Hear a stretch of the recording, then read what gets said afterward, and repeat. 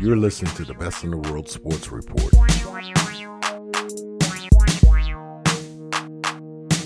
And we are back on another edition of the Best in the World Sports Report. What's going on, y'all? My name is John Brown here once again to talk Philly sports with all of you. It's been a week, almost 2 weeks actually, since I've done a podcast. A lot has gone on. As many of you know, this isn't my real job, I guess. Is that how you would put it? I worked on Breakfast on Broad on the Comcast network. That show is no more. It was canceled a couple of weeks ago. So I'm not working on that show anymore. It's disappointing. It is really disappointing because that show was something new, And when you work in television, whether it be in front of the camera or behind the camera like me, you want to try new things. You want to do new things. You look forward to the opportunity to try something different. And working on Breakfast on Broad was that opportunity for me. What you also know and what you will also learn working in this industry is things don't always work out as planned. And as a result, unfortunately, the show is no longer on the air, and I am no longer employed by Comcast Sportsnet. But and let's be real, it's a hard pill to swallow. It hasn't quite been a week yet since we all said goodbye and walked away, but it hurts. You're disappointed. But in the end, I walk away knowing that I tried. I was a stage manager of that show. So it was my responsibility really to help keep people looking good. Make sure people looked at the right cameras. Make sure your talent knows what's happening, what's going on. And I took that job seriously. And I did whatever I could. I did everything that I could to help that show succeed. And with that, like I said, things don't always work out. It's not about pointing fingers. It's not about placing blame. And sometimes, there are times you want to do that and you kind of look for that. You look for opportunities to blame people, to point fingers and, to throw some shade. But this is just not one of those cases. In the end, I know I tried my best. I know the people that I worked with tried their best, and unfortunately, it didn't work out, It just didn't work out. I met a lot of good people on that show. Worked with a lot of good people, especially my man TJ and my brother Lamont. Those are two awesome people. Two awesome people who I met working on Bob. I had known Lamont before. I had met Lamont before Bob, but I met TJ working on Bob. Both great guys. Two people I worked in the studio with on that show every day. Loved working with them. A couple other guys, Bernie, Pat, those guys, I wish those guys the best. Brant too. Good people. Of course, Alexis. Got to give a shout out to Alexis. A firm, strong supporter of Brothers Talking Pucks. When we do Brothers Talking Pucks, Alexis listens all the time. Doesn't always listen to Best in the World, and I do hold that against her, but she supports Brothers Talking Pucks, so she's not completely bad. Although I told her I would never be Team Alexis, but that's a whole nother story. She was a director. She was a great director as far as I'm concerned. I liked working with her. She was probably one of my favorite people over there. Her, of course, Jess Bogey, a.k.a. the Bogey Monster, Ben, Saint, Matt, the producer, Caitlin, who I've had on this show and on Brothers Talking Pucks. Great people, man. Great people. Shout out to everybody who worked on Bob. I'm glad the talent of that show is staying on it, Comcast Sportsnet.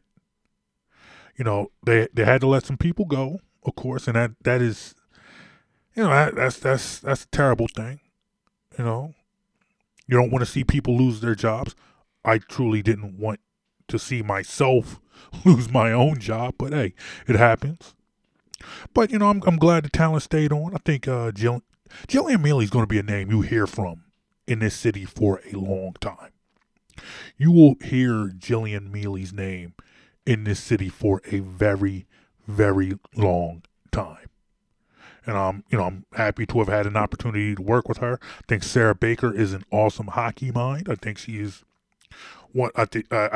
she's one of the smartest hockey people I know. Whether you agree or disagree with her, she knows her stuff. She's been on Brothers Talking Pucks before. She'll be on Brothers Talking Pucks again. We'll try and get her on Best in the World as well. Rob Ellis, that's my homie. That's my mentor. All around good dude. Glad to call that man a co-worker, a colleague, and a friend. Barrett Brooks, I met him on Breakfast on Broad. Didn't know him before. Glad to have known him. He's been on this show plenty of times. Plenty of times. We'll have him on again. That is a man who has had my back a lot. I love that brother. Barrett Brooks is a good dude. I love that man. He's a great dude. Probably has, in the last 2 years, become one of my closest friends. Great friend, great guy. Shout out to him. And that's pretty much it, I don't have a lot of bad things I can say about Comcast Sportsnet or, working for the Peacock. That's primarily because I'm still waiting on some money from them and I don't want to mess that up. But, but still, it is what it is. I worked there for a long time. And, might work for them again. Who knows? I don't know what the future holds. So, in the end, I'm disappointed that it didn't work out, When you try something new, that happens. But, the show goes on. And by the show going on, I mean the Best in the World Sports Report. I'm going to still be here. I can do more Best in the Worlds, have more interviews. I mean, in the end, one of the good things about Breakfast on Broad is a lot of the guests that I've had on Best in the World it came from relationships I built on Breakfast on Broad. I shook a lot of hands on that show. Met a lot of good people.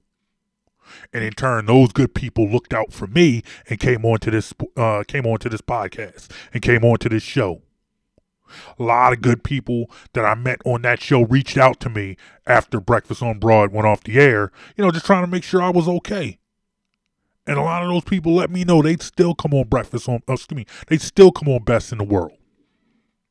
That's going to happen, I'll continue to do that because that's what I do. I'm blessed enough to have a voice in this world. I'm blessed enough to be able to share my thoughts. And I don't care if, 500, 5,000, 5 million people listen. Whatever, I'm going to say what I got to say. And that's what I'm going to do. Because it's the Best in the World Sports Report. All right? So let's keep it going. What are we going to talk this week? You know what we're going to talk about. We're going to talk about the Sixers. That's what's going on. That's what's hot these days.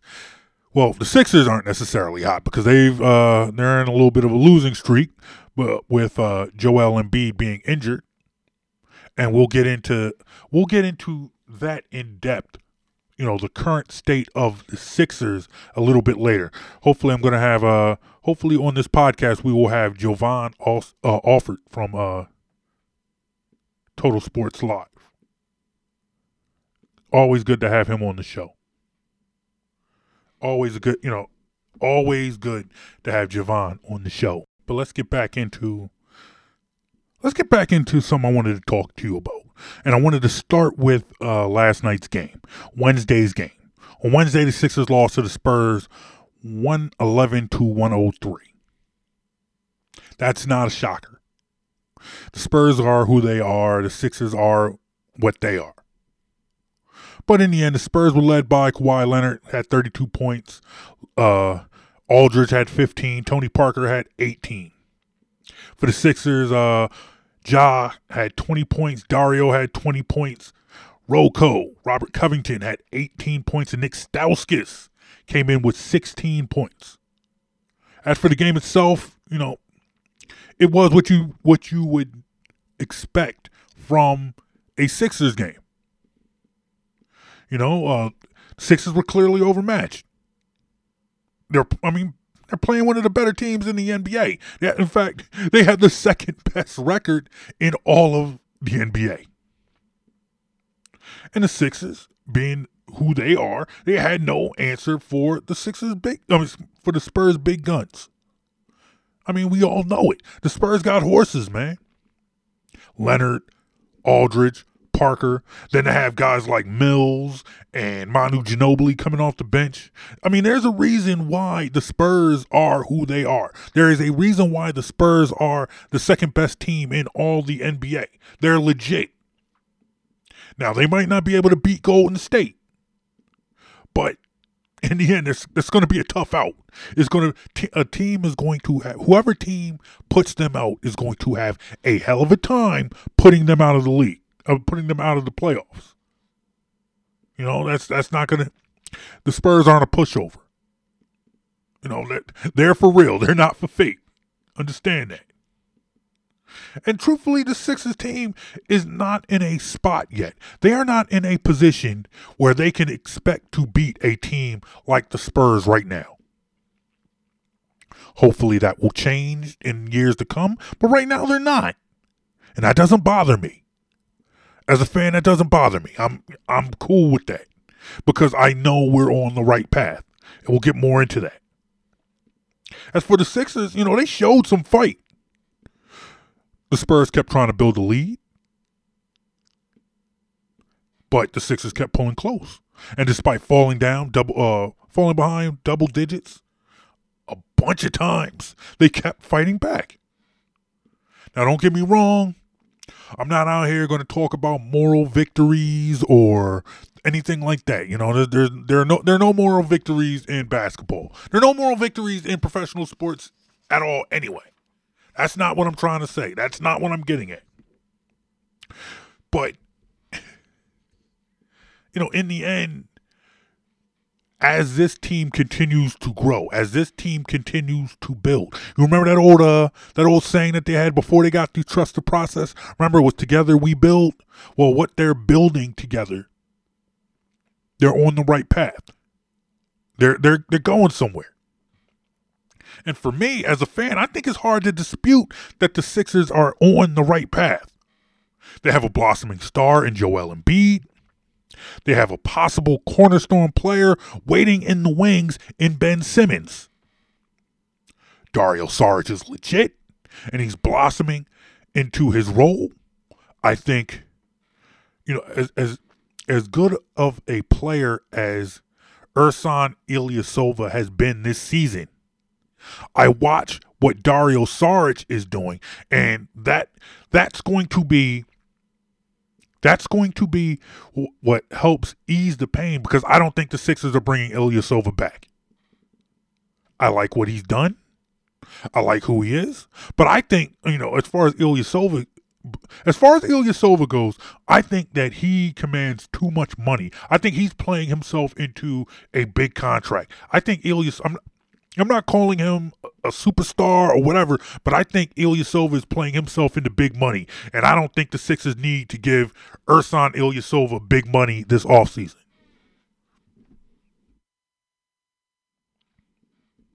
So as he walks, you put Dario Saric in his role. And I'm cool with that. You got other role players, developing. You got T.J. McConnell, of course, playing out of his mind. And I think he'll be even better once he assumes his natural role with this team, which is one of the first guys off the bench in that backcourt. I think the four guys who are on the floor with T.J. McConnell come infinitely better. And when you talk about the struggles, if you want to call it that, of Jahlil Okafor, I think part of his struggles and the struggles that he has had is that he just doesn't get enough court time with T.J. McConnell, who is the team's best point guard. Ja Okafor is somebody who needs to have, he needs someone to facilitate for him. And there's nothing wrong with that. That's just his game. He is a classic back to the basket center. And he needs someone to facilitate for him. And that is more TJ McConnell's game than it is Sergio Rodriguez's game. And that's why, you saw it last night. You saw it last night when Ja's on the floor with TJ McConnell. You see the type of game that he has. But when you see your star player having a game like that, it also speaks to the ability and the game of TJ McConnell, who last season people were wondering, why is he even in the league? The same was said for Robert Covington. The same was said about Richaun Holmes. But yet they are becoming very good role players. As this team grows, they are developing into good role players. So for me, having thought all along that we needed something like the process, I'm good. I'm good. And when I say that to say that we all know that in this city, in the city of Philadelphia, we beg and we always want teams that don't win to blow it up and start all over again. But the Sixers prove that although fans in this city always want teams that don't win to blow it up and start all over again, it's a hard pill to swallow when they actually do. Because we sat here and we talked about how the Sixers were going nowhere. They were not, before this process, they were a middling team. They were like the 8th seed, the 7th seed, maybe if at best the 6th seed. They would lose in the first round. They'd get a crappy draft pick and they'd just be good enough to do the same thing all over the next year. And there were people who were saying, you know what, I'm tired of this. Blow it up and start all over again. And that's what the Sixers did. And now you're starting to see the winds of change blowing. And as they blow, I'm telling you as a fan, as someone watching the game, I'm good with this. I can't lie. The last few years of Sixers basketball was tough. At some points it was downright unbearable. It was embarrassing. It was infuriating. But, as the critics grew, as the number of people criticizing this team grew, I always saw the direction that this team was trying to go. I saw what they were trying to build. Didn't always like it. It was hard to stomach at times.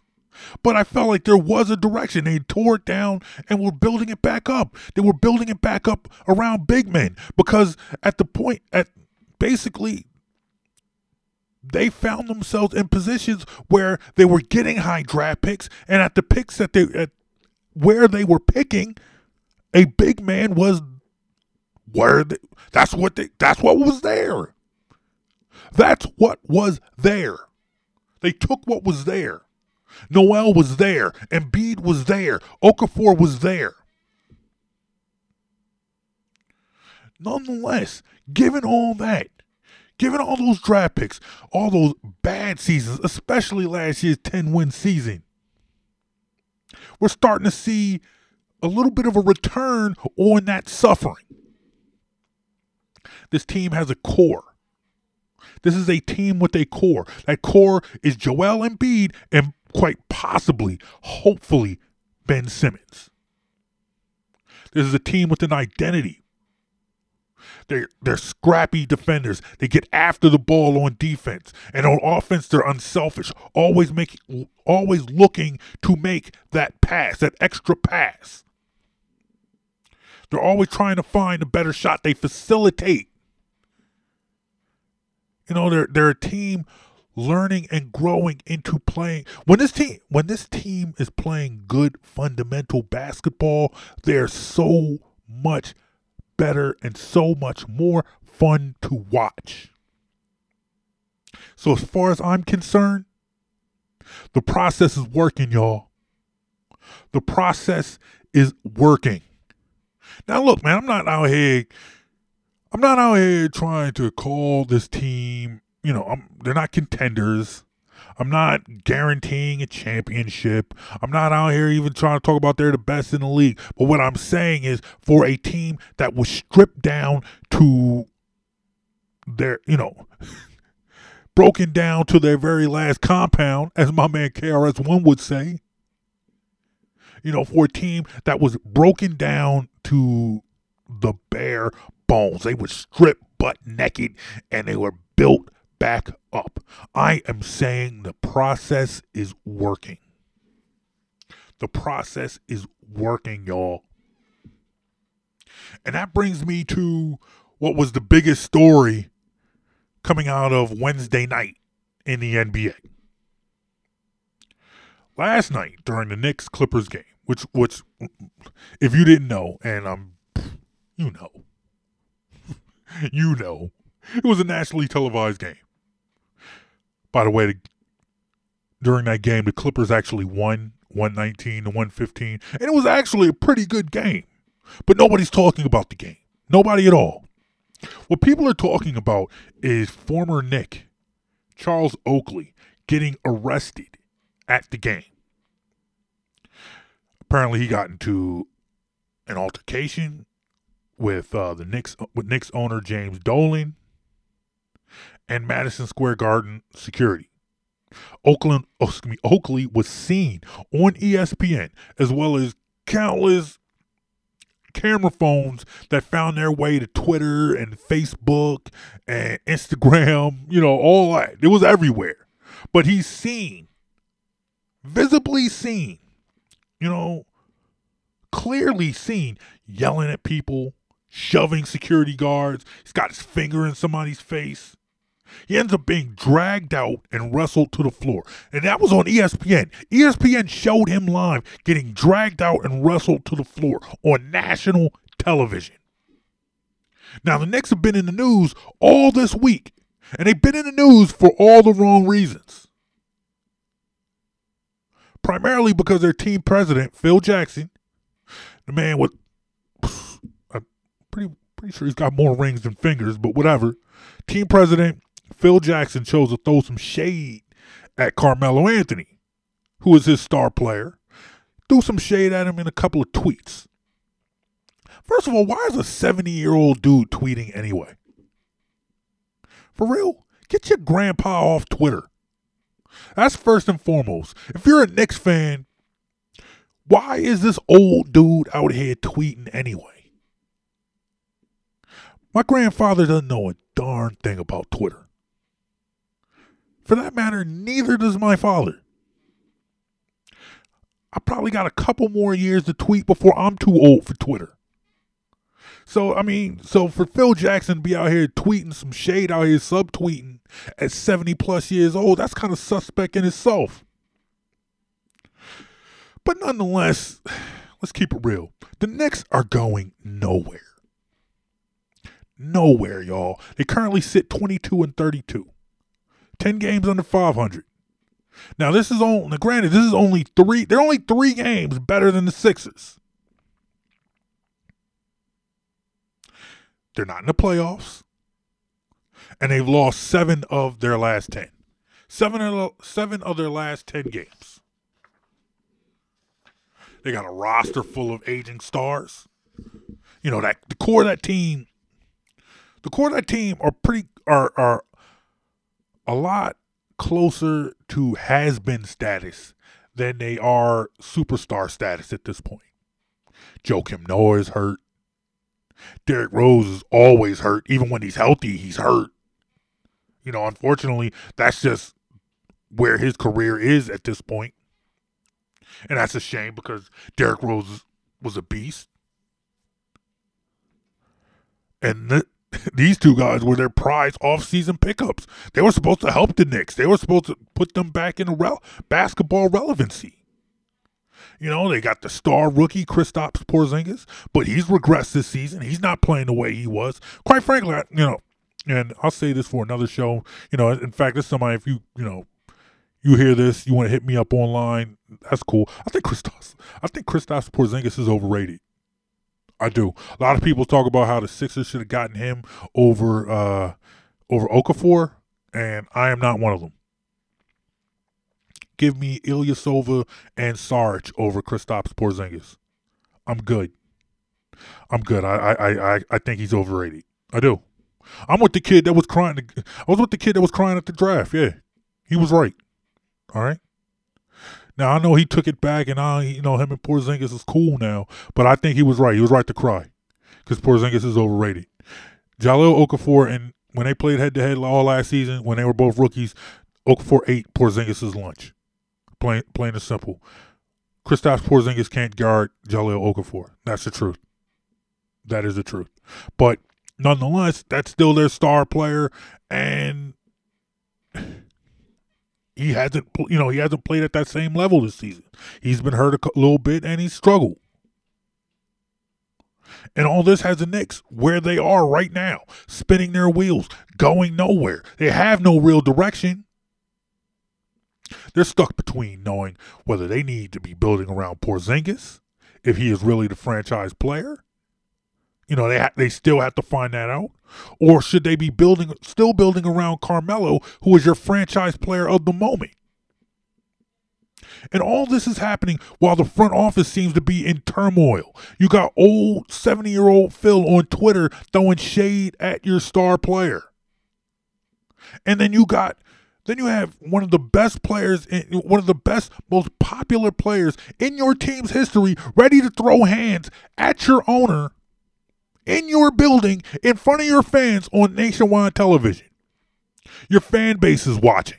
Your fan base is watching, cheering for Charles Oakley. 99% of Knicks fans want Charles Oakley to beat up James Dolan. It was trending on Twitter, Free Oak. Everybody's talking about Free Oak. I don't even think the cops wanted to arrest him. I bet you I'm pretty sure if James Dolan was somewhere in there, the cops probably would not have tried to apprehend Charles Oakley until he got a swing in. They would have let him punch him. They would have. They would have let Charles Oakley punch James Dolan. That's how they feel. And you're watching this all transpire because in the end, that's probably way more exciting than Knicks basketball right now. But hey, at least they're not tanking. Right? They're not tanking, y'all. That's the good thing. The Sixers, they were so bad. That was so horrible. They were such an embarrassment for all that tanking. Meanwhile, you got Charles Oakley ready to throw hands with James Dolan in the middle of your arena on a nationally televised game. That's not embarrassing? You're not embarrassed by that? For all the people who were sitting there talking about how the Sixers needed to do more to be competitive at the moment. They needed to be doing more to be winning at the moment. Not just getting rid of good players and signing these players that didn't belong in the league. Basically what they were doing as they were trying to build that roster from the ground up. There were people who said, no, you got to bring in players that can help you win now. Well, guess what? When you do that, especially when you're a team that's not that good, know what you end up with? You end up with the New York Knicks. That's what you end up with. And I was talking to friends of mine who are Knicks fans, and they were talking about how James Dolan was he's so against tanking. He doesn't want to tank. He doesn't want to be viewed as tanking. Well, look at your squad. Is your squad any better? Are you getting any better? Look at your team. Yes, you know what? The Knicks sell out Madison Madison Square Garden every night. But what are the fans saying? They're saying mediocre basketball. They're saying mediocre basketball and the chances that a team legend might beat up the owner. That's what you're getting when you go see a Knicks game nowadays. So yeah, you know what? The Wells Fargo Center has been damn near empty for 3 straight years. But at this point, when you see what this team has and the direction that they're going, I got to think that, you know what, it was worth it. Because I'm starting to see a return on my suffering.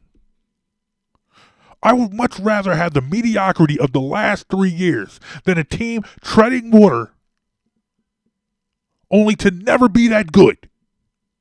A team that was treading water for years only to be at best a team that was going to be eaten for breakfast by the top team in your conference.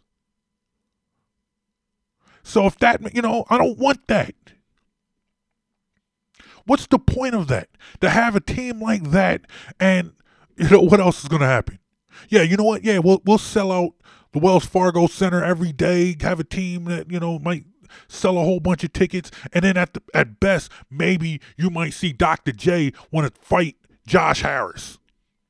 Is that what's going to happen? Or probably wouldn't even be Dr. J, because, you know, Dr. J is good. You know, he's a company man. And there's nothing wrong with that. Dr. J is a company man. It'd probably be somebody else who's not really in the organization right now. So the Sixers would be a mediocre squad, you know, a middling, mediocre squad, and Clarence Weatherspoon is at the game every week trying to fight Josh Harris.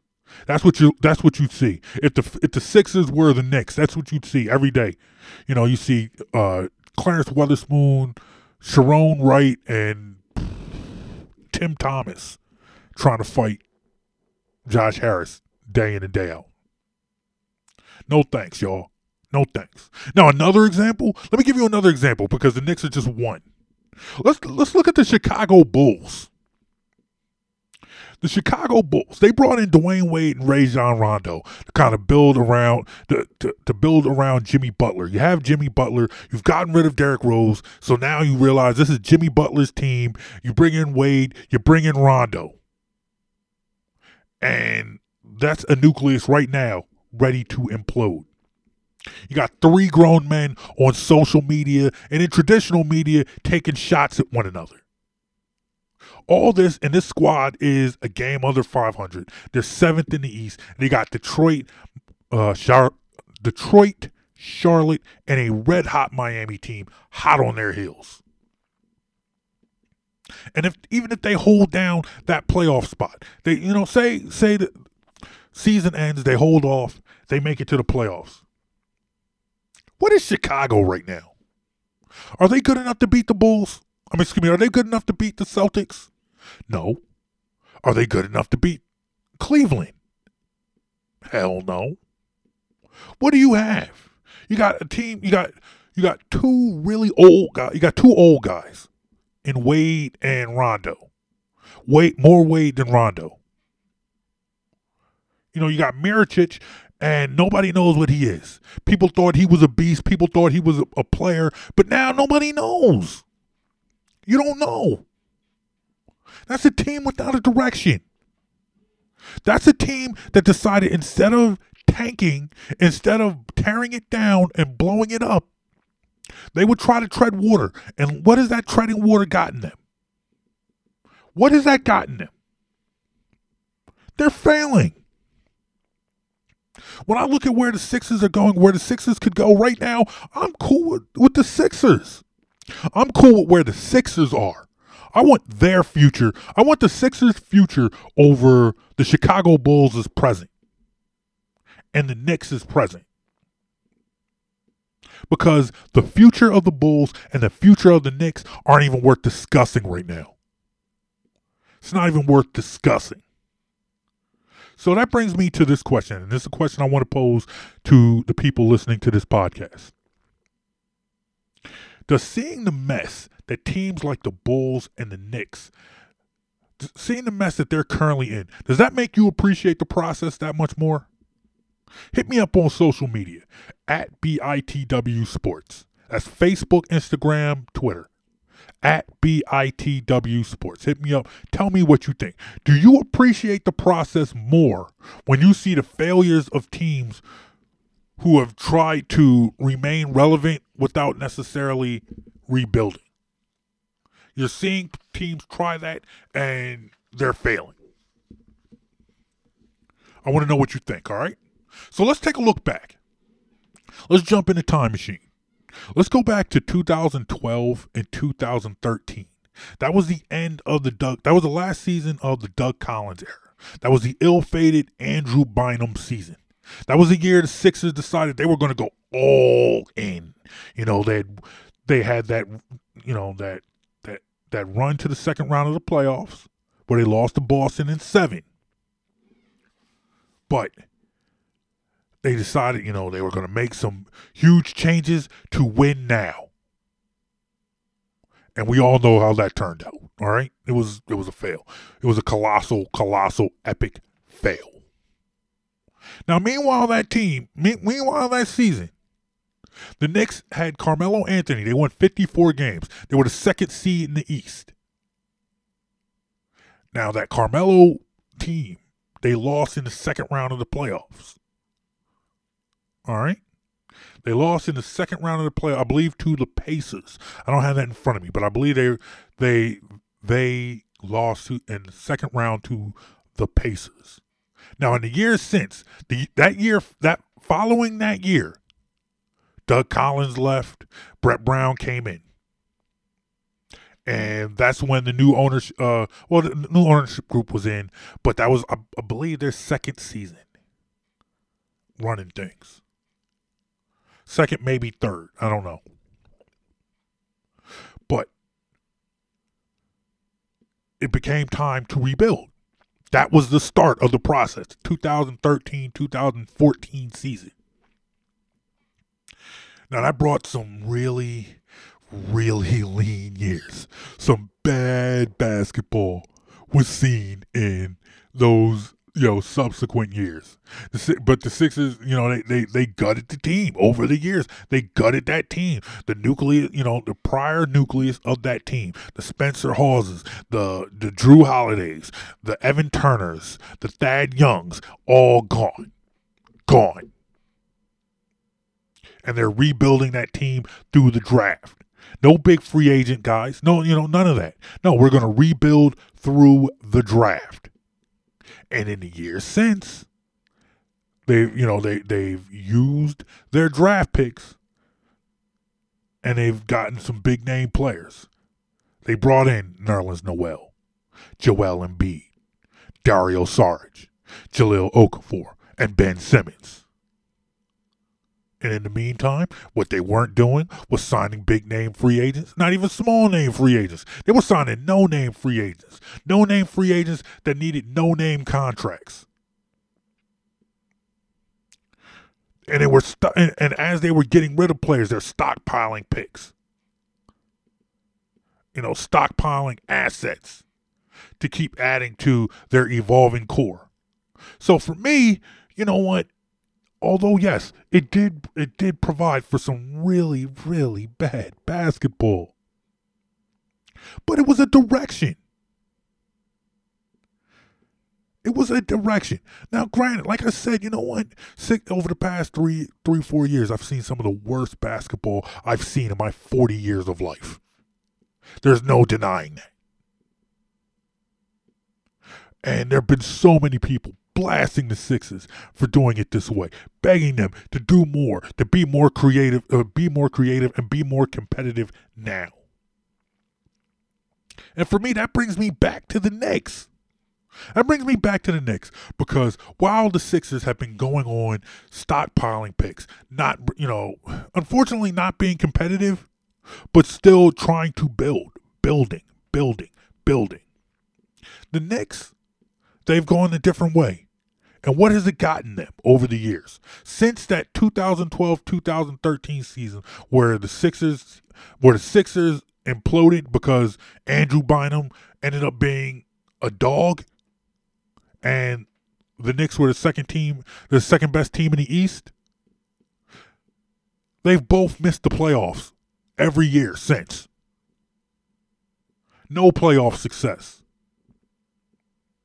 Unfortunately, for the Knicks, unlike the Sixers, who, I just named all their first round draft picks that they've been accumulating over the years. Since that year, 2013, the Knicks have had 2 first round draft picks. 2. They had Porzingis and Tim Hardaway Jr., who is no longer he's not even on the team. He's in Atlanta, I believe. Tim Hardaway Jr. is not even on the Knicks. So while the Sixers have Noel, Embiid, Sarge, Okafor, and Simmons, and I understand that they might trade Okafor, they might trade Noel, either or. Fact still remains, that's 5 first-round draft picks that you're building around, and the Knicks have 1. But hey, they're not tanking, right? They're not tanking, though. Okay, they're not us because they're in a better position than us because they're not tanking. As much as people want to dismiss and discourage teams from taking on the process, which is stripping it down and starting over. I look at a team like the Knicks, I look at a team like Chicago, I look at other teams in the league, and I think that's more reason why teams should rebuild and should embark on the process. If anything, maybe the only issue NBA experts might really have, the only issue they might really have with the process, and there have been so many people to criticize it and take issue with it, but I think the only real issue that they might have with the Sixers is that they didn't BS about the process or try to hide it or try to act like there wasn't a process. Now, granted, they never came out and just said, hey, man, we out here trying to lose these games. That was never said. But still, you knew what they were doing, and they weren't hiding it. I mean, in the end, as much as critics can complain about the Sixers, can you really say teams like Brooklyn or Phoenix or Orlando or the Lakers, can you really say they weren't tanking? And if you're going to say that, they weren't tanking, doesn't that make them look that much worse? If they weren't tanking, what are they doing? Those were teams, so you're saying those teams were maybe slightly better than the Sixers, but they were trying to win, and the Sixers weren't? What does that say about your franchise? What does it say about your franchise now when the Sixers have twice as many wins as the Brooklyn Nets? But Brooklyn has been trying to win. Brooklyn is not tanking, remember? They're not tanking. And there was a team that for 3 years, people feel like they were trying to lose, who's now twice as good as you are. I mean, you look at teams like that, you look at other teams like that, and to me, it makes me feel like, all right, you know what, this was all worth it. Now you start to see that it was worth it. When you look at those other teams who, on the outside of the playoffs looking in, there aren't many teams that you would say you'd rather have than the Sixers. When you see what the Sixers have now and what they will continue, what they have coming with Embiid now, with whatever they get for Okafor, and if they trade Nerlens, whatever they get for those 2 players, because in the end, I don't believe that what they get will be a complete loss. I don't believe that they're going to trade them and take a loss. And that's something we can get into that's something we'll get into a little bit later, not now. But are you really trading places with the other teams? Of course, yeah, you know what, yes. I would trade the Sixers to be the Cavaliers right now. I'd trade the Sixers to be the Spurs or the Warriors. Yeah. That's that's a no-brainer.